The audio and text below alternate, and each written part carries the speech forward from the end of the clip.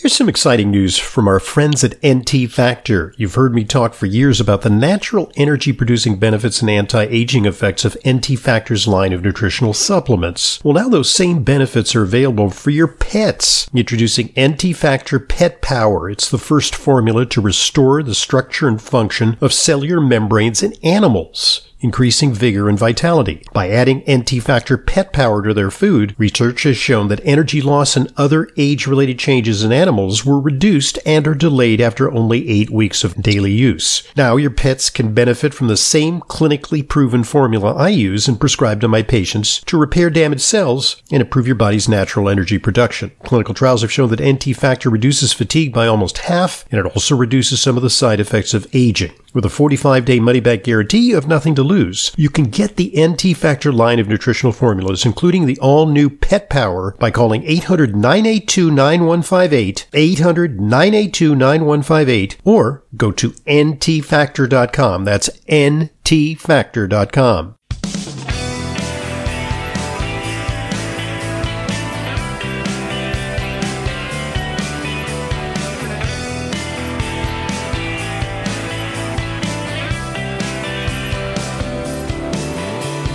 Welcome to today's Intelligent Medicine Podcast. I'm your host, Dr. Ronald Hoffman, and today we're going to talk to one of our foremost experts on digestive wellness. We've interviewed her in the past because she is the author of a marvelous book entitled Digestive Wellness. We're circling back to interview her again because Digestive Wellness has just come out in its 5th edition, and we're going to find out why the 4th edition wasn't cutting it, that we need a 5th edition because this science is a moving target. There are tremendous advances. And the author of Digestive Wellness, our guest today, Liz Lipsky, is on top of all the latest developments. She is a PhD. She's a certified nutrition specialist. She has a variety of credentials in the field of clinical nutrition. And she's also Director of Academic Development and Nutrition and Integrative Health at a mainstream university system, Maryland University of Integrative Health. She has also been on the faculty at the prestigious Institute for Functional Medicine, where she teaches doctors about how to do functional medicine. She has all kinds of important contributions, such as being contributing editor for the book Integrative Gastroenterology, which she wrote for Jerry Mullen. Dr. Mullen, we've interviewed here on Intelligent Medicine. And she is an encyclopedic expert on the subject of digestive wellness. So, Liz, it's a pleasure having you back on Intelligent Medicine. It's been a while. I think it's actually been several years since we talked to you about the book. So, the first question I would pose to you is, well, why an update? What has changed? When was the last edition? Actually, when was the first edition of your book? When did you initially write it? And what have been the subsequent iterations? And why update it now? Okay. Well, first of all, I think you already said it. The research in this area is just exploding. And when I first set out to write Digestive Wellness the first time, it came out in 1995. So, excuse me, back. Yeah. 25 years ago. And you probably remember back to this, but, it was the very beginnings where thought leaders like Dr. Stephen Barry and Dr. Sid Baker and Dr. Leo Galland we're just starting to look at gut health and dysbiosis, and Stephen Barry even coined the phrase leaky gut. Mm-hmm. And they were starting to teach about this kind of area about digestion and about what happens when digestive function's out of balance. And it really piqued my curiosity, and I went to every conference they put on. And I just wanted to learn more about it. I certainly wasn't an expert at that moment. And one of the doctors that I was working with, he showed me the first GI test, a stool test. And he said to me, he goes, these tests are going to change all of internal medicine, mm-hmm. which they haven't really. But But, it made me really curious. And so I wrote the first edition of Digestive Wellness in, the early mid 1990s. And what's happened is that over time, and since the last edition, the fourth edition in 2012, we now, the Human Microbiome Project has started to really expand, and we have microbiome research from all over the world, and we're starting to collect all this data to try to figure out, what does that mean if you have ulcerative colitis or migraines or cancer? What's important about this? And also, we know so much more about what we call leaky gut, which is increased intestinal permeability, which when we have kind of a leaky small intestine, what happens is that we get food molecules and chemical molecules and maybe parasites or fungi or bacteria that go into our bloodstream. And then we start having immune reactions. So, we have so much more research there. And then we have so much more research on things like the gut brain. And I just felt compelled to, as I keep doing every so often, keep feeling compelled to update the book. Mm-hmm. And so it's just out, the fifth edition. And you know what's interesting, Liz, and I'm sure you're aware of this, is that an ancient conception of the gut and digestion partook of overall health. We look at all the traditional medical systems, whether it be Tibetan medicine or whether we look at traditional Chinese medicine, or even, ancient Western medicine, going back to Hippocrates. And they all emphasize the importance of digestion of the gut and the impact of that on human health. And then we had, in the beginning of the 20th century, a Nobel Prize winner, Eli Metchnikoff, who is best known as a guy who proposed yogurt as a way of restoring gut balance. And he talked about something called auto-intoxication. And then, with high-tech medicine, in the early 20th century, we thought we knew it all. And then they said, Eli Metchnikoff, all that superstitious stuff about auto-intoxication, that's a lot of bunk. The gastrointestinal tract is basically a tube where we absorb nutrients and then we, digest them and poop them out. And it's just a tube. It has nothing to do with the rest of the body. And now we've come full circle. We're almost coming back to appreciate the wisdom of the ancients on the role of the gut in overall health, right? Yeah. He won the Nobel Prize for his work over 100 years ago, and we're just coming back to it. Eat cultured and fermented foods, have good communities where you feel supported, move your body, so much of health, as I know you promote, so much of it is simple. So much of it is about how we live our lives. And we've come so far away from kind of how our great grandparents lived. And I think so much of what we're trying to do is, well, how can we kind of emulate that in a 21st century style where we have some of the conveniences of being able to go into a grocery store or even have food delivered to your front door from a farm, where you can make it easy to have a healthier lifestyle. Well, how is it that we got into so much trouble? Why are our guts so messed up in 21st century America and in the West? What are some of the factors that have assailed our GI health? Well, just to kind of back up 1 second and then I'll Sure. answer that. The reason why we eat food in the first place is to nourish every cell and tissue in our body. And so when that doesn't happen well, then we feel tired, we feel sore, we start having systemic health issues. And, so as a nutritionist, I'm always starting with, well, what does somebody eat? And the quality of, to get back to your real question, the quality of what we eat, we have a new paper out that says that 71% of what Americans eat is ultra processed. That's a recipe for disaster right there.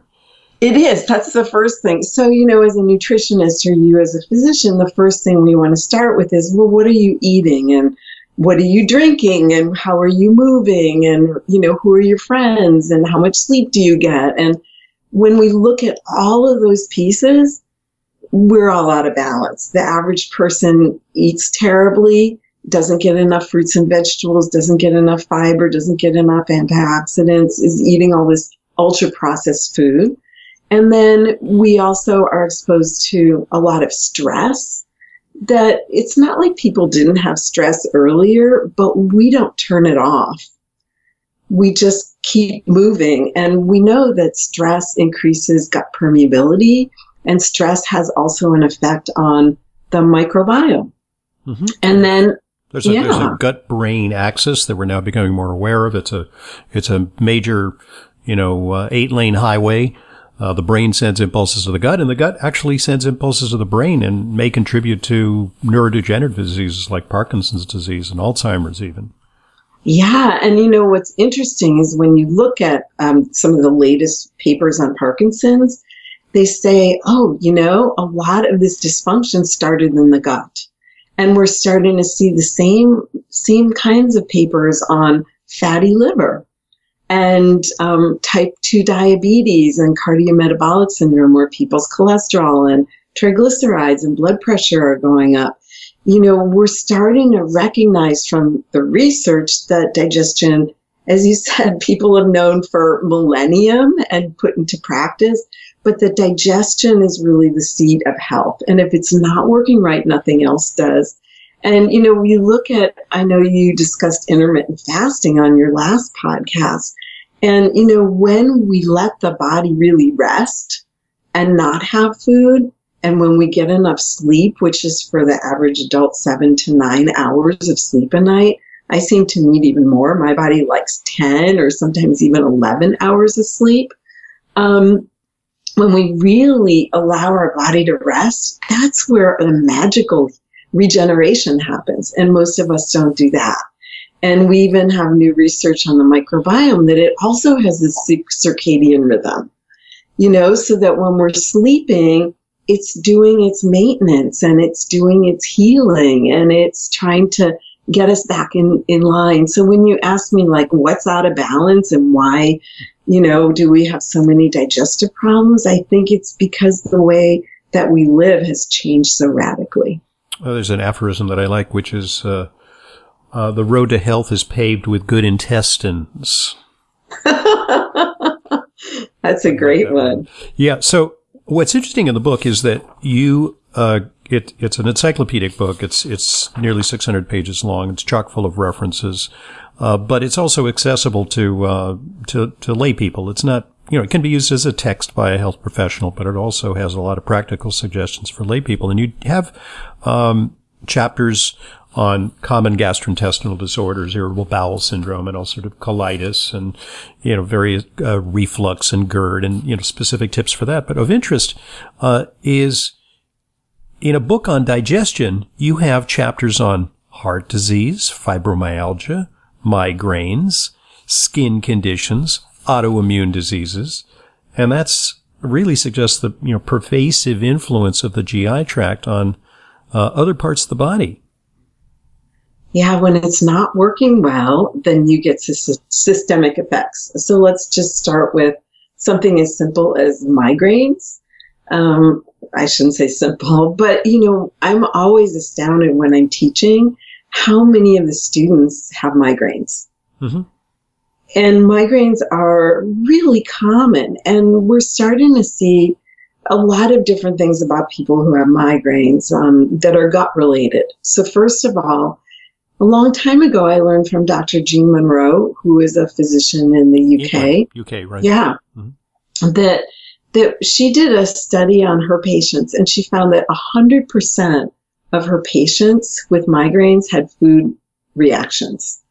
And those were mostly the common ones of dairy products and gluten-containing grains and eggs, but also things like chocolate and red wine and sausages and high histamine foods. Mm-hmm. In some people will trigger a migraine. And so foods that are high in these what are called bioactive amines like tyramine, are common migraine triggers, is well known. Yes. So when you look at that, you go, well, food reactions, we go back to Metchnikoff, where he talked about, endotoxins, and now we call that leaky gut. Mm-hmm. And the same is true. And also, as you start looking at migraines, something about between 30 and 40% of people who have migraines also have irritable bowel syndrome. Mm-hmm. And IBS, we know, is most often, a problem with a slow growing infection in the small intestine called small intestinal bacterial overgrowth. And we'll see SIBO. And so we'll see often that somebody who has migraines also has IBS, and then you start going, this person probably has SIBO. And I'm sure you see that in your office all the time. Mm-hmm. Yeah, it's one of the things, when people complain of fatigue, I mean, we look at the main things. We look at, whether they're hypothyroid or if they have low levels of B12 or iron, common things. But then it's often we need to go to the gut to look at the gut as a possible cause of depletion of energy by virtue of endotoxemia, the toxins that are released by proliferation of the bad bugs in SIBO, for example. Yeah, and so you mentioned, skin issues. Also, dermatology, you think, eczema, psoriasis. You start thinking, does this person have dysbiosis? Do they have, like in psoriasis, we have a huge amount of people with psoriasis who actually have fungal infections in their skin, which they probably also have in their digestive system. Mm-hmm. And so you start looking at dermatology issues as leaky gut, leaky skin. And now we say, well, leaky gut, leaky heart, leaky gut, leaky blood-brain barrier. And so as the research kind of expands, we're really seeing that you have all these different relationships. And I know that you've seen this in your own patients, but, when I was in practice, I'd work with someone who was depressed or had a lot of anxiety. And so often when we cleaned up their diet and used maybe a comprehensive elimination type diet or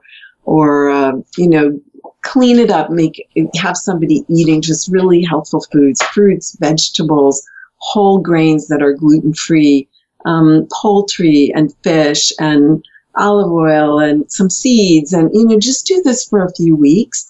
It's amazing how often somebody will say, my arthritis is so much better, or my depression is gone.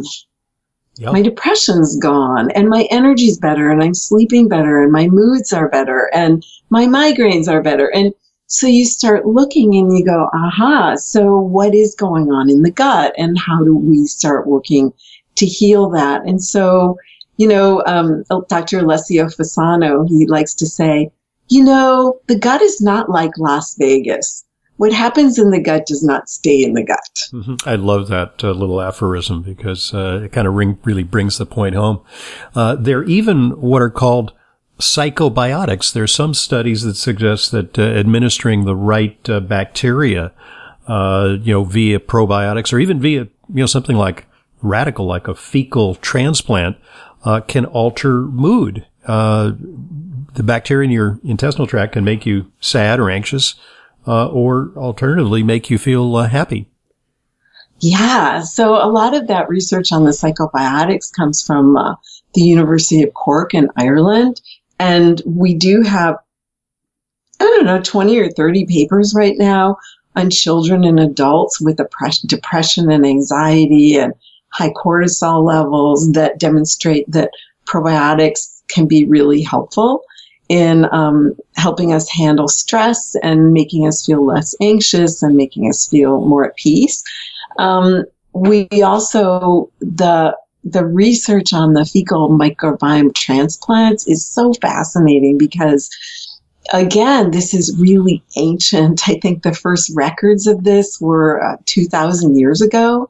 And Dr. Tom Barodi in Australia has been working with this with patients for at least 30 years. And the main condition that we're using it for in the United States at the moment is people have recurrent Clostridia difficile infection, which causes a lot of diarrhea and muscle wasting, and people feel really sick. And you can die from it. It's just a wasting disorder. Yeah, it's really terrible. And So it is kind of the go-to treatment of choice for somebody who has that. That's been accepted. It's a remarkable. It's that it actually has become a mainstream treatment now for C. difficile diarrhea. Getting fecal transplants. It's being offered in major university centers across the country.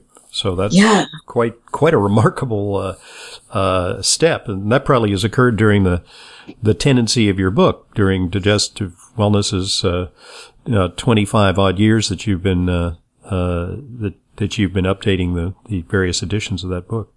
It has, but what excites me about fecal transplants is we're just starting to see research on people with major depression. Ooh. And we're just starting, and it's not, most of it's still case studies, but there's a group of naturopaths here in Portland, Oregon, who have been doing a lot of work with people who have mental health issues using fecal transplants, and they're doing it a little bit differently. They're doing sometimes up to 15 different fecal transplants over a period of time to get more permanent changes, but they're seeing real changes in people's mental health. So I'm really excited about that because, I think if just changing your diet and getting exercise and getting enough sleep and getting out of relationships that don't work for you and changing jobs if you're too stressed at your job, if those things don't change your mood, then I really think, in the next 5 to 10 years, we're going to start seeing that fecal transplants, is my hope, that they're going to be just like for C. difficile, that we're going to be starting to see them as be mainstream for people who have autism and mental health issues. And I'm also curious about them going mainstream for people who have ulcerative colitis and Crohn's disease. Right now, I'm pretty sure you follow the literature as I do, and we're hopeful that you can simply change the internal environment by doing that. But it's a little iffy because it kind of depends on the donor, but it also depends on the recipient. It takes in some people, makes a huge difference for others. It doesn't work, or it can backfire. So they really need to sort of refine the process. It's not as easy as getting a blood transfusion because, you have A, B, O, and so on. That's relatively simple compared to the complexity of the GI tract. It is, and also there's that kind of factor, like really you're going to give me a poop enema? Yeah. I don't think so, And so there's that, and we really do need to have better research. We have a few case studies of people with Parkinson's or Lyme disease or but we really need more because we've also had a couple of deaths that have been attributed to fecal transplant. So it's not something that I would advise people to go on YouTube and learn how to do and get their next door neighbor's poop, Exactly. It's not a DIY kind of thing. All right. I think that discussion, let's reserve for, future science, future developments, because it's a work in progress. But we divide our podcast into 2 parts. In part 2, I want to talk about practical suggestions that people can access in the here and now, short of poop pills or rectal enemas, which can change the paradigm in terms of their GI complaints. And those complaints are so ubiquitous. They range from irritable bowel syndrome, of course, ulcerative colitis and Crohn's disease, but much more common, just indigestion, GERD, reflux, the things that necessitate people taking acid-blocking medication, which we'll talk about in part 2, the downsides of chronic use of some of these what are called PPIs, proton pump inhibitors. Our guest, Liz Lipsky, she's written a wonderful book, Digestive Wellness, now in its 5th edition. You can get it via her website, which is what, lizlipsky.com? It's innovativehealing.com. Okay. And there's also digestivewellnessbook.com. Great. That's easy for people to remember. So digestivewellnessbook.com is the place to go. And you can find out all about the book and consider ordering it for your health library. I'm Dr. Ronald Hoffman, and this is the Intelligent Medicine Podcast. We'll be right back.